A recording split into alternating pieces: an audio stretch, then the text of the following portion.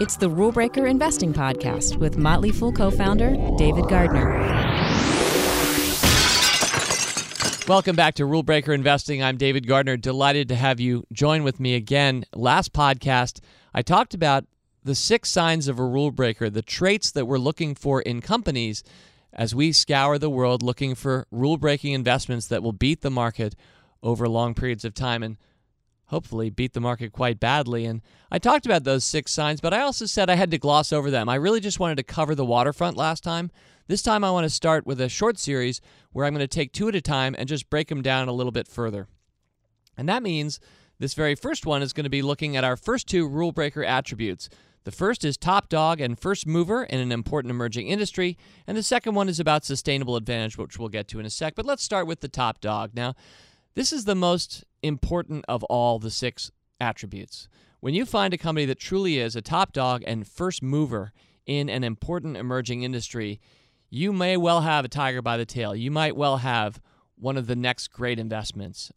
It's hard to find truly great long-term investments, in my opinion, that don't conform to that trait, that don't exhibit that. So as I look back on some of our most successful investments at the Motley Fool, I can consistently see these companies were top dogs and first movers. Let me give a few examples.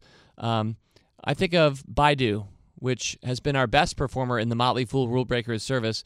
Baidu is up, our cost in the stock was $8.34 in 2006. Today, Baidu's at about $209 as I tape this podcast. So that's a pretty good return for Rule Breaker members.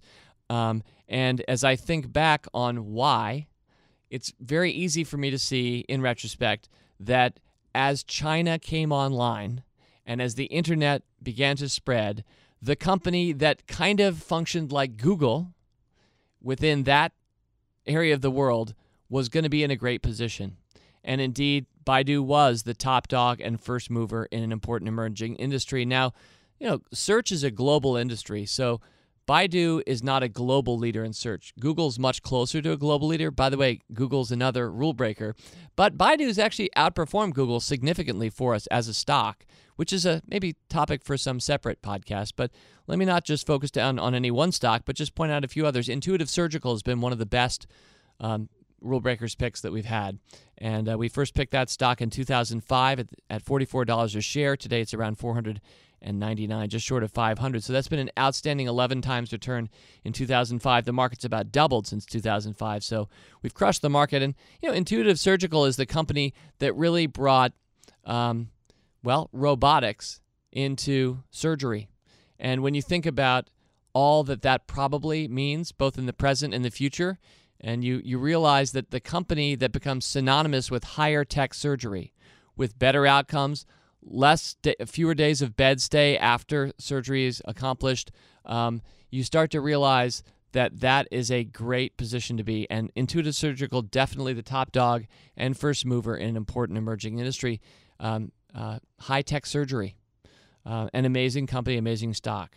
And one more example, Salesforce.com has also been a tremendous rule breaker, up 10 times in value since 2009. And as customer relationship management became a software thing, and as that software then went into the cloud and became a place that you could keep up with your customers and manage them through the magic of the internet and all the possibilities that higher tech, higher touch brought, Salesforce was the company that first came to mind for so many people as a leader in that field. And so another top dog and first mover in an important emerging industry. So those are just 3 examples. There are many others I could give, but I don't want to belabor the point. I hope you see now that, as I said last time, if you're not the lead Husky, the view never changes. When we find the lead Huskies and they are taking us into places in the forest that no one had ever gone before, and there's a pot of gold behind that tree that no other dog ever noticed, when you find that top dog and that first mover, and you find them in truly important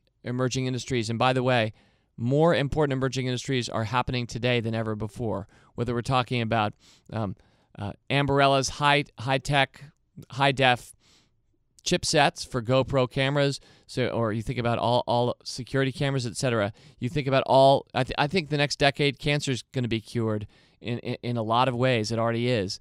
Another amazing frontier for us. You think about drones.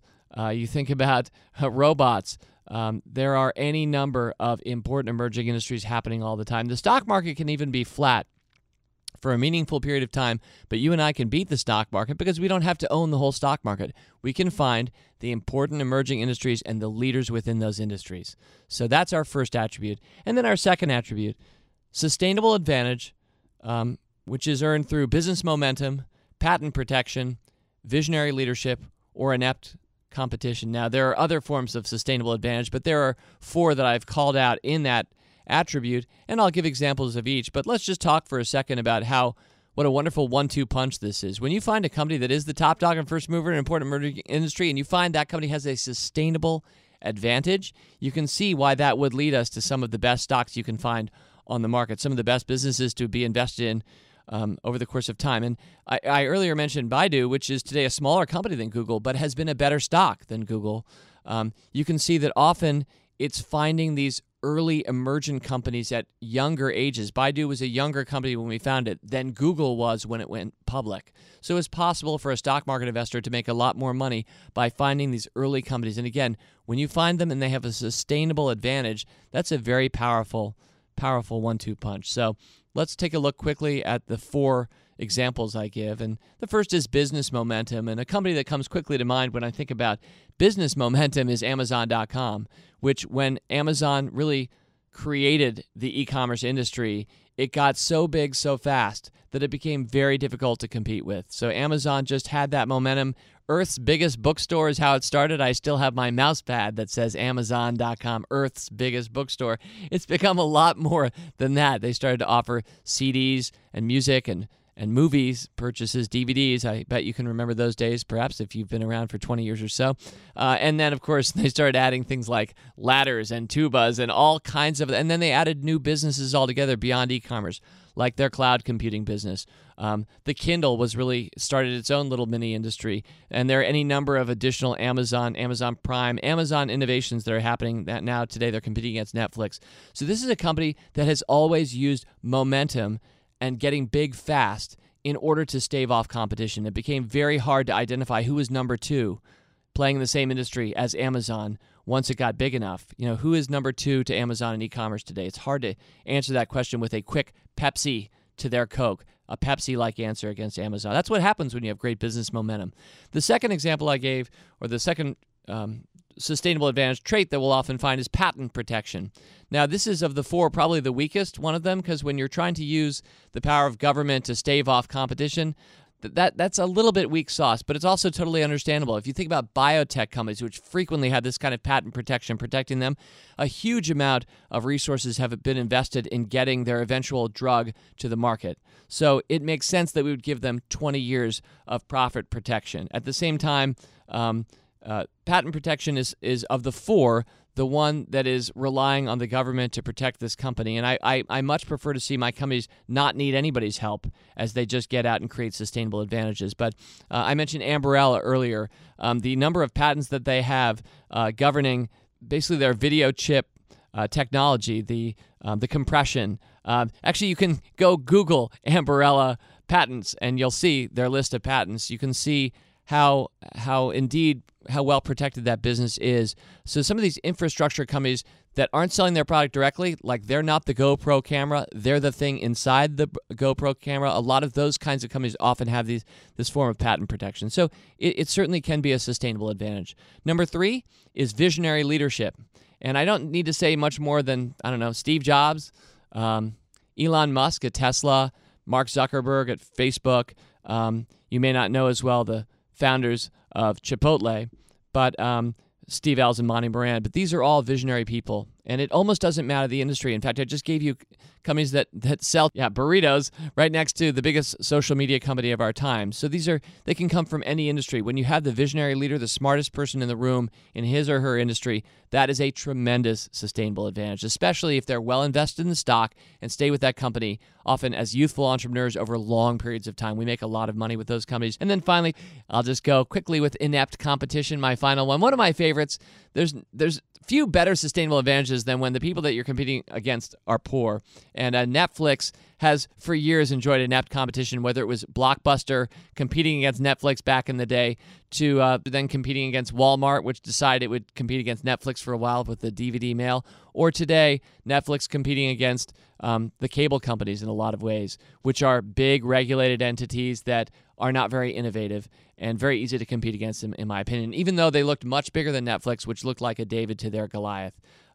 Netflix will face less inept competition going forward. HBO and others represent good competitive forces, but I hope by bringing these 2 points together, you can see how we find our way to some of the best rule breakers of our time. So these 2 attributes, we'll cover the next 4 in our succeeding 2 podcasts, but these 2 attributes are really important to respect. And I hope you know, in closing, one important thing about these: they're about the business.